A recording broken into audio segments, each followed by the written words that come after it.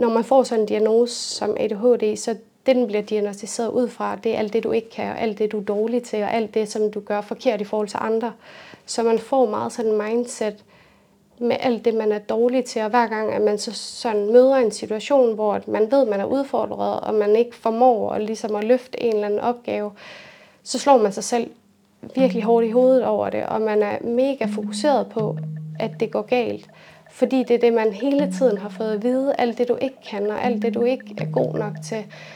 Så har jeg bare valgt at prøve at se anderledes på det, fordi det andet, det gavner bare ikke, og mit mentale sådan helbred. Så jeg prøver i hvert fald at give plads til alt det gode ved det, og så lade være med at dyrke så meget af alt det, jeg ikke kan. Du lytter til et afsnit af Lad os tale om psykisk sygdom, hvor vi gør netop det. Taler om alt det, der vedrører psykisk sygdom. Vi taler om det, der er svært, og om det, der lykkedes på trods af et liv med psykisk sygdom. Om diagnoser, symptomer og behandling, både ud fra en personlig og en faglig vinkel. Vi taler også om håb, om at blive rask, og om alle de nuancer, der ligger i livet mellem sundhed og sygdom. Cecilie, velkommen til dig. Tak. Vil du starte med at fortælle lidt om dig selv? Ja, jeg hedder Cecilie, jeg er 24 år gammel, og jeg bor i Aalborg med min kæreste, og til daglig der læser jeg på 10. semester medicin. Så jeg har lige et år igen, inden jeg er færdiguddannet. Og vi skal snakke om blandt andet en diagnose, som vi har haft nogle afsnit om før. Ja. Og jeg tænker, hvis du selv vil starte med at spole tiden tilbage og fortælle lidt om, hvordan det hele startede. Fordi på trods af din relativt unge alder, så er det faktisk noget, du har mange års erfaring med det her. Ja. Jeg tror, at det hele startede, da jeg var omkring 14 år gammel, og at der er sådan stigende krav til, hvad man skal kunne, og hvor meget man skal kunne i skolen, og også man skal præstere socialt, og diverse ting, at finde ud af, hvad man selv er, og hvad man gerne vil være. Og det var en rigtig svær proces for mig, som endte ud i, at jeg havde det rigtig, rigtig svært, og fik en grim depression, der endte ud i et sådan selvmordsforsøg. Derefter så blev jeg henvist til psykiatrien til videre udredning. Ja. Og hvor hurtigt gik den proces derfra? Ja, det var ved at gå galt til, at du kom i gang med udredningen. Var det lige med det samme? Jeg kommer fra et godt hjem, hvor jeg har nogle meget støttende og ressourcestærke forældre, der egentlig fik mig til en psykolog, da jeg begyndte med at få det dårligt. Det gjorde, jeg havde en at snakke med om nogle af de her ting, der var svære, men det blev fortsat bare værre og værre. Og egentlig, jeg ved, mine forældre mange gange rakte ud til egen læge og til alle de steder, de nu kunne, i forhold til at finde ud af, at vi har brug for noget hjælp. Men det var først, da jeg faktisk forsøgte selvmord, og så kom til afgiftning inde på sygehuset, så efterfølgende, så dagen efter, så kom jeg direkte hen i børne- og ungdomspsykiatri til sådan en samtale med henblik på udredning, hvis der skulle ligge et eller andet bag min reaktion der. Og hvad fandt man så ud af, at der lå bag? Jamen, vi havde sådan en ret bred samtale om hele min opvækst og de udfordringer, jeg havde, og vores familie og diverse ting. Og så, jeg tror, 2-3 dage senere, så kom de tilbage igen, og så ville de lave en sådan ADHD-udredning på mig, og det gjorde de den dag, og allerede midt i den her udredning, der er sådan et spørgeskema, de skal igennem. Der sagde de, at allerede de ikke er i tvivl om alle de eksempler, vi kom med, og min mor kom med, da jeg var sådan yngre, og de sagde, der er ikke nogen tvivl, du har 100% en ADHD-diagnose.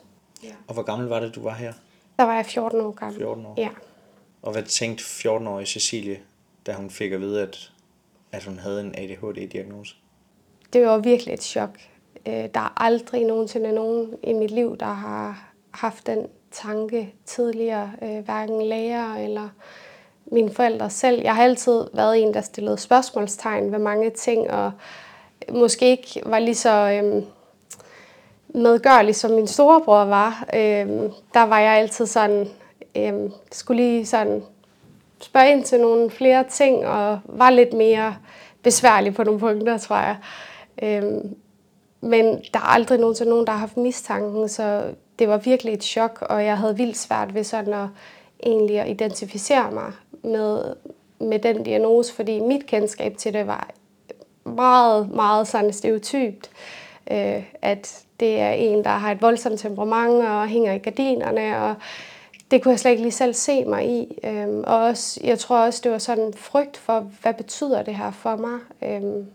Altså sådan ens liv bliver fuldstændig vendt på hovedet, og ens sådan selvforståelse og det billede, man har af sig selv og sin verden, det bliver fuldstændig sådan rystet. Og det tror jeg var også lidt den oplevelse, jeg havde der. Men samtidig så var det også sådan lidt en lettelse, altså fordi jeg tror, at det, at tingene endte med at gå rigtig galt for mig, det var jo nok også en kulmination af mange års udfordringer. Så det var også sådan lidt en lettelse at få en forklaring på nogle ting. For det synes jeg, det er ligesom, det gav ikke sådan et free pass til, okay, ja, det er okay, at man opfører sig sådan der, eller ja, men mere at, okay, det giver faktisk mening, at det her er så meget sværere for mig, end det har været for andre.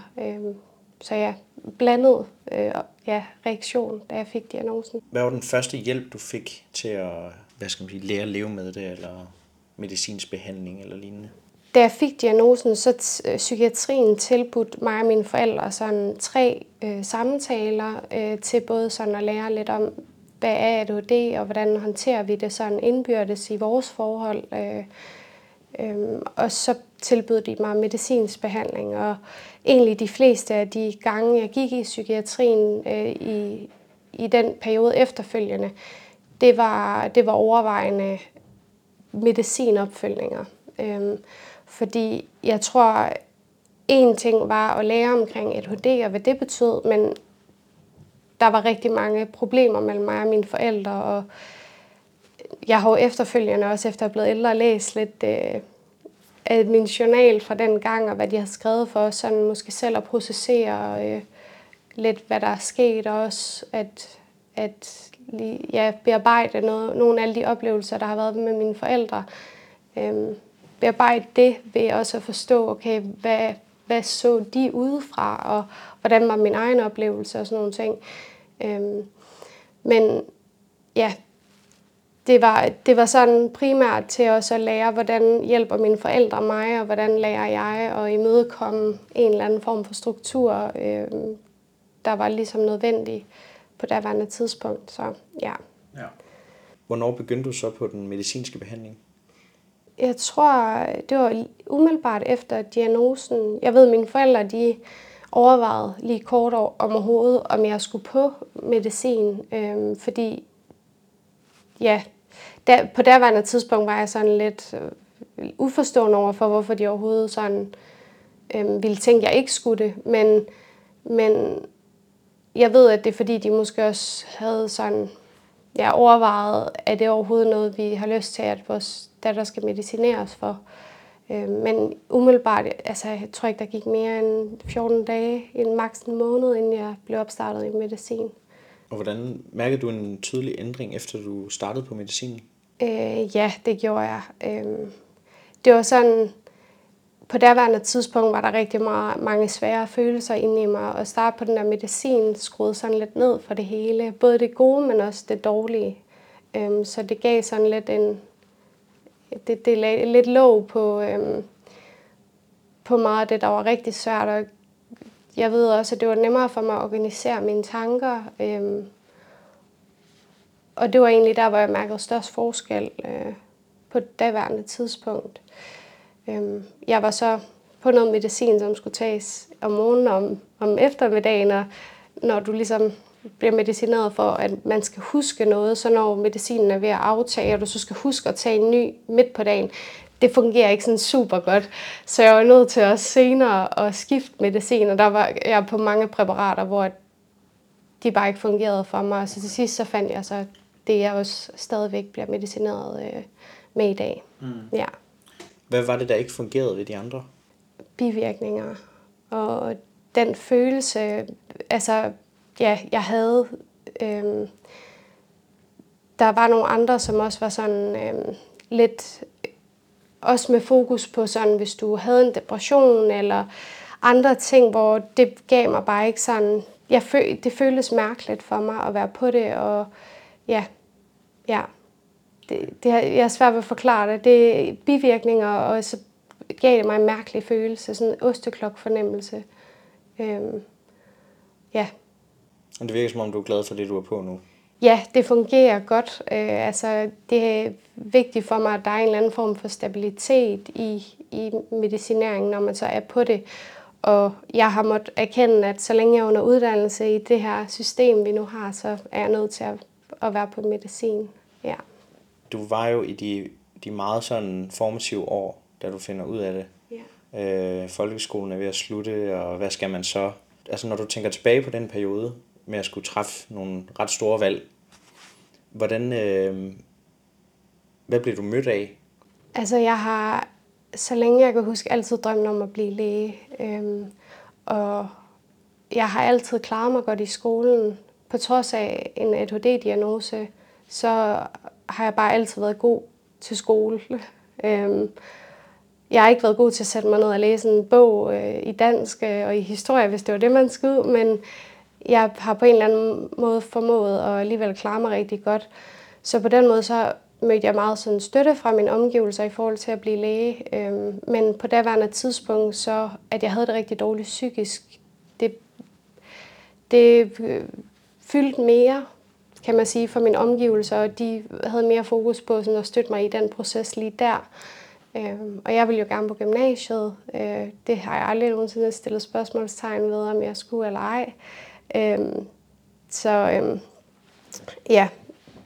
Der mødte jeg egentlig støtte fra mine omgivelser, men da vi så skulle erklæres sådan uddannelsesegnet, så vores UU-vejleder, hun ville ikke sige, at jeg ikke skulle det, men hun anbefalede mig, at jeg ventede i hvert fald nogle år, fordi at så er der bedre odds for, at man kommer igennem, og ikke ender med at være nødt til at droppe ud.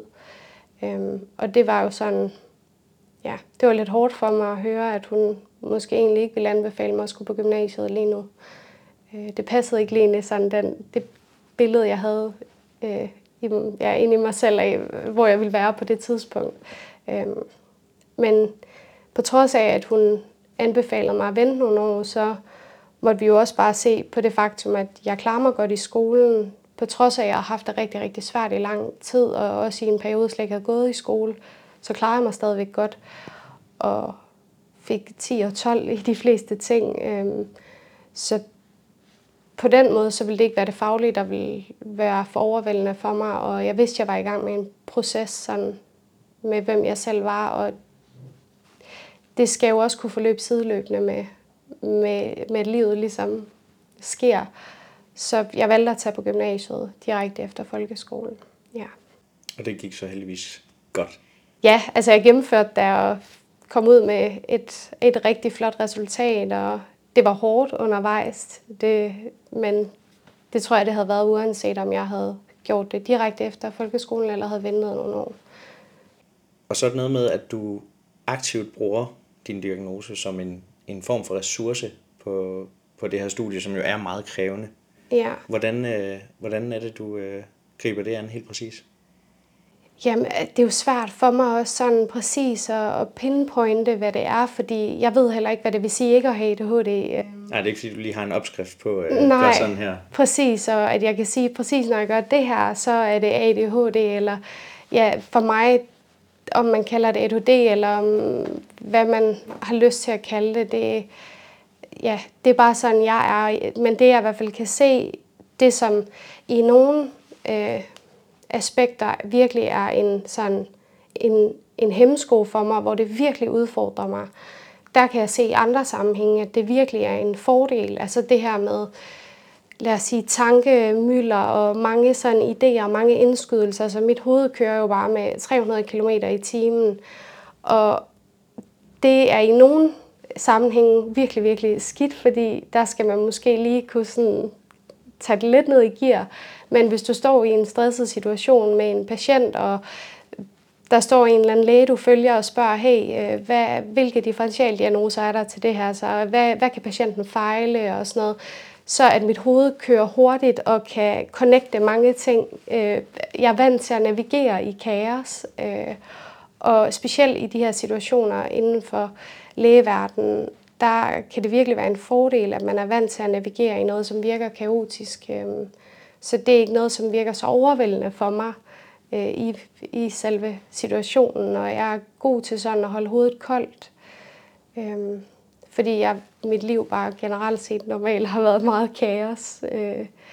Så der er jo ikke noget, der er så skidt, at det ikke er godt for noget. Og jeg tror, i stedet for altid at slå mig selv i hovedet over alt det, som jeg ikke kan, og alle de udfordringer, jeg har, så fokuserer jeg mere på, jamen, det giver mig det her, og det giver mig så meget mere glæde, og ligesom give plads til, at det er det gode ved udfordringer, eller ved en eller anden egenskab, der får lov til at fylde. Og så selvfølgelig er der en bagside af medaljen, og det er der, uanset om dit hoved kører med 100 km i timen i de fleste scenarier, eller om det kører med 300 km i timen. Der er jo fordele og ulemper ved begge dele, og jeg tror, når man får sådan en diagnose som ADHD, så den bliver diagnosticeret ud fra, det er alt det, du ikke kan, og alt det, du er dårlig til, og alt det, som du gør forkert i forhold til andre. Så man får meget sådan en mindset med alt det, man er dårlig til, og hver gang, at man så sådan møder en situation, hvor man ved, man er udfordret, og man ikke formår at, ligesom at løfte en eller anden opgave, så slår man sig selv virkelig hårdt i hovedet over det, og man er mega fokuseret på, at det går galt. Fordi det er det, man hele tiden har fået at vide, alt det, du ikke kan, og alt det, du ikke er god nok til. Så har jeg bare valgt at prøve at se anderledes på det, fordi det andet, det gavner mig bare ikke, og mit mentale sådan helbred. Så jeg prøver i hvert fald at give plads til alt det gode ved det, og så lade være med at dyrke så meget af alt det, jeg ikke kan. Så ja. Du har vel ikke nogen... Har du tilfældigvis et bestemt eksempel, et konkret eksempel, hvor det har hjulpet dig? Det her med at kunne navigere i kaos?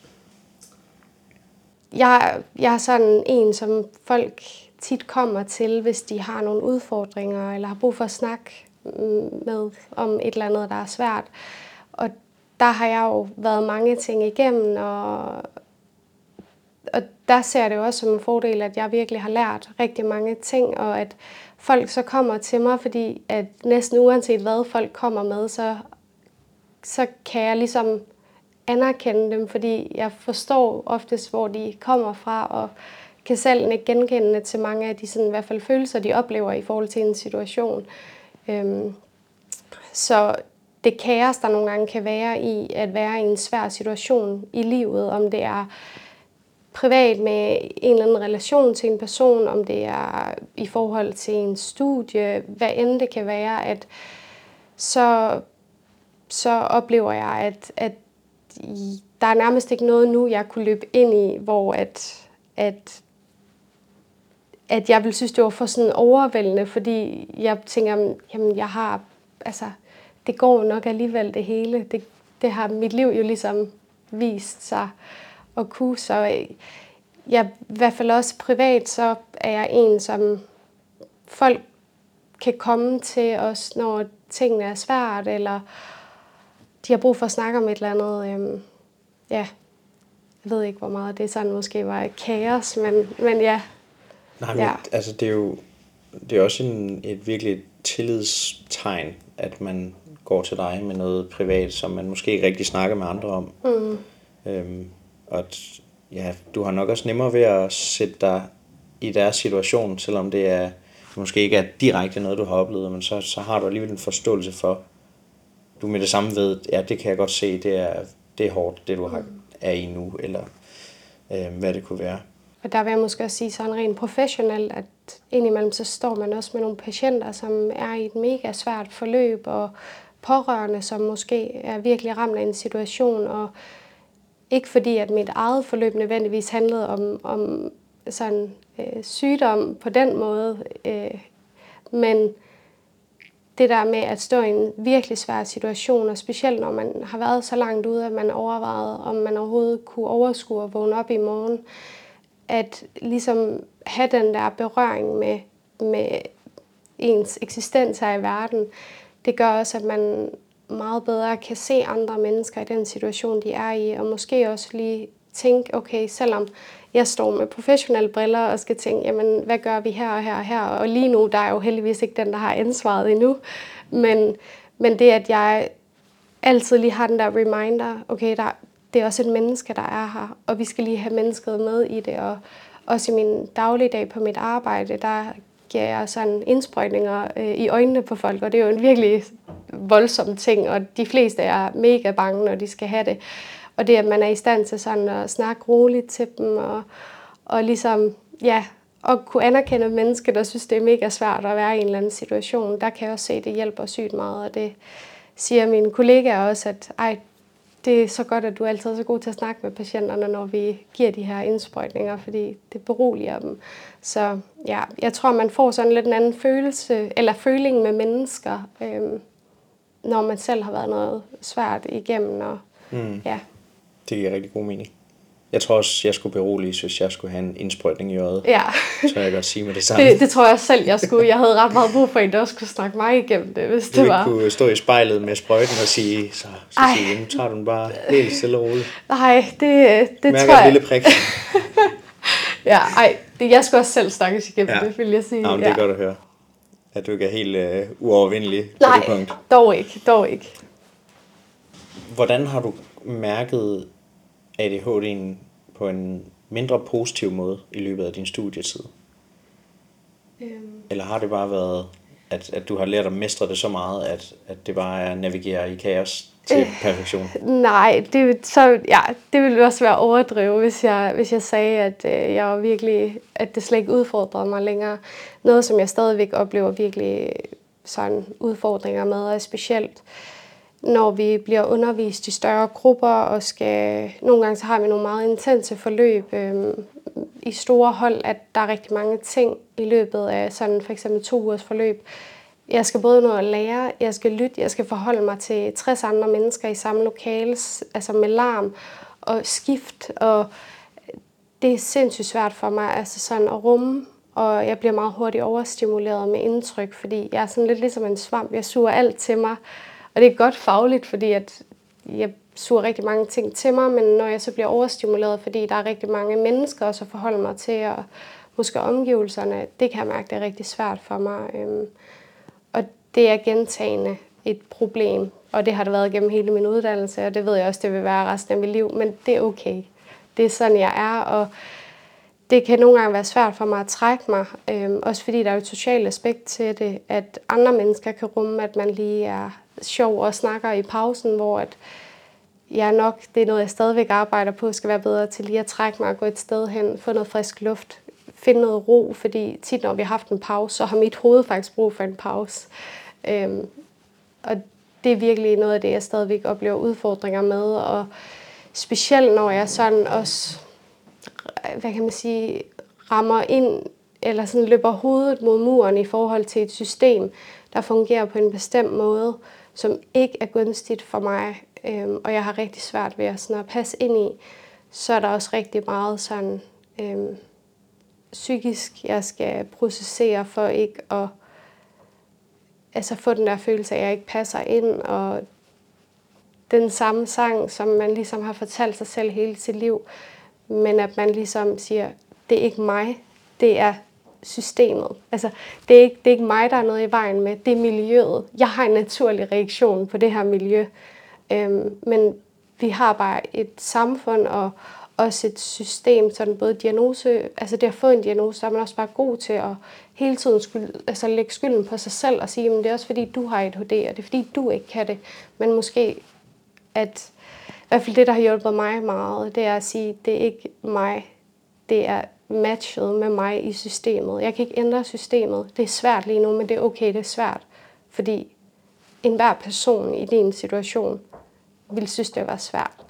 Så der er stadigvæk dagligt endda, der oplever jeg små ting, hvor jeg kan mærke, Men jeg tror, det er lidt i samme...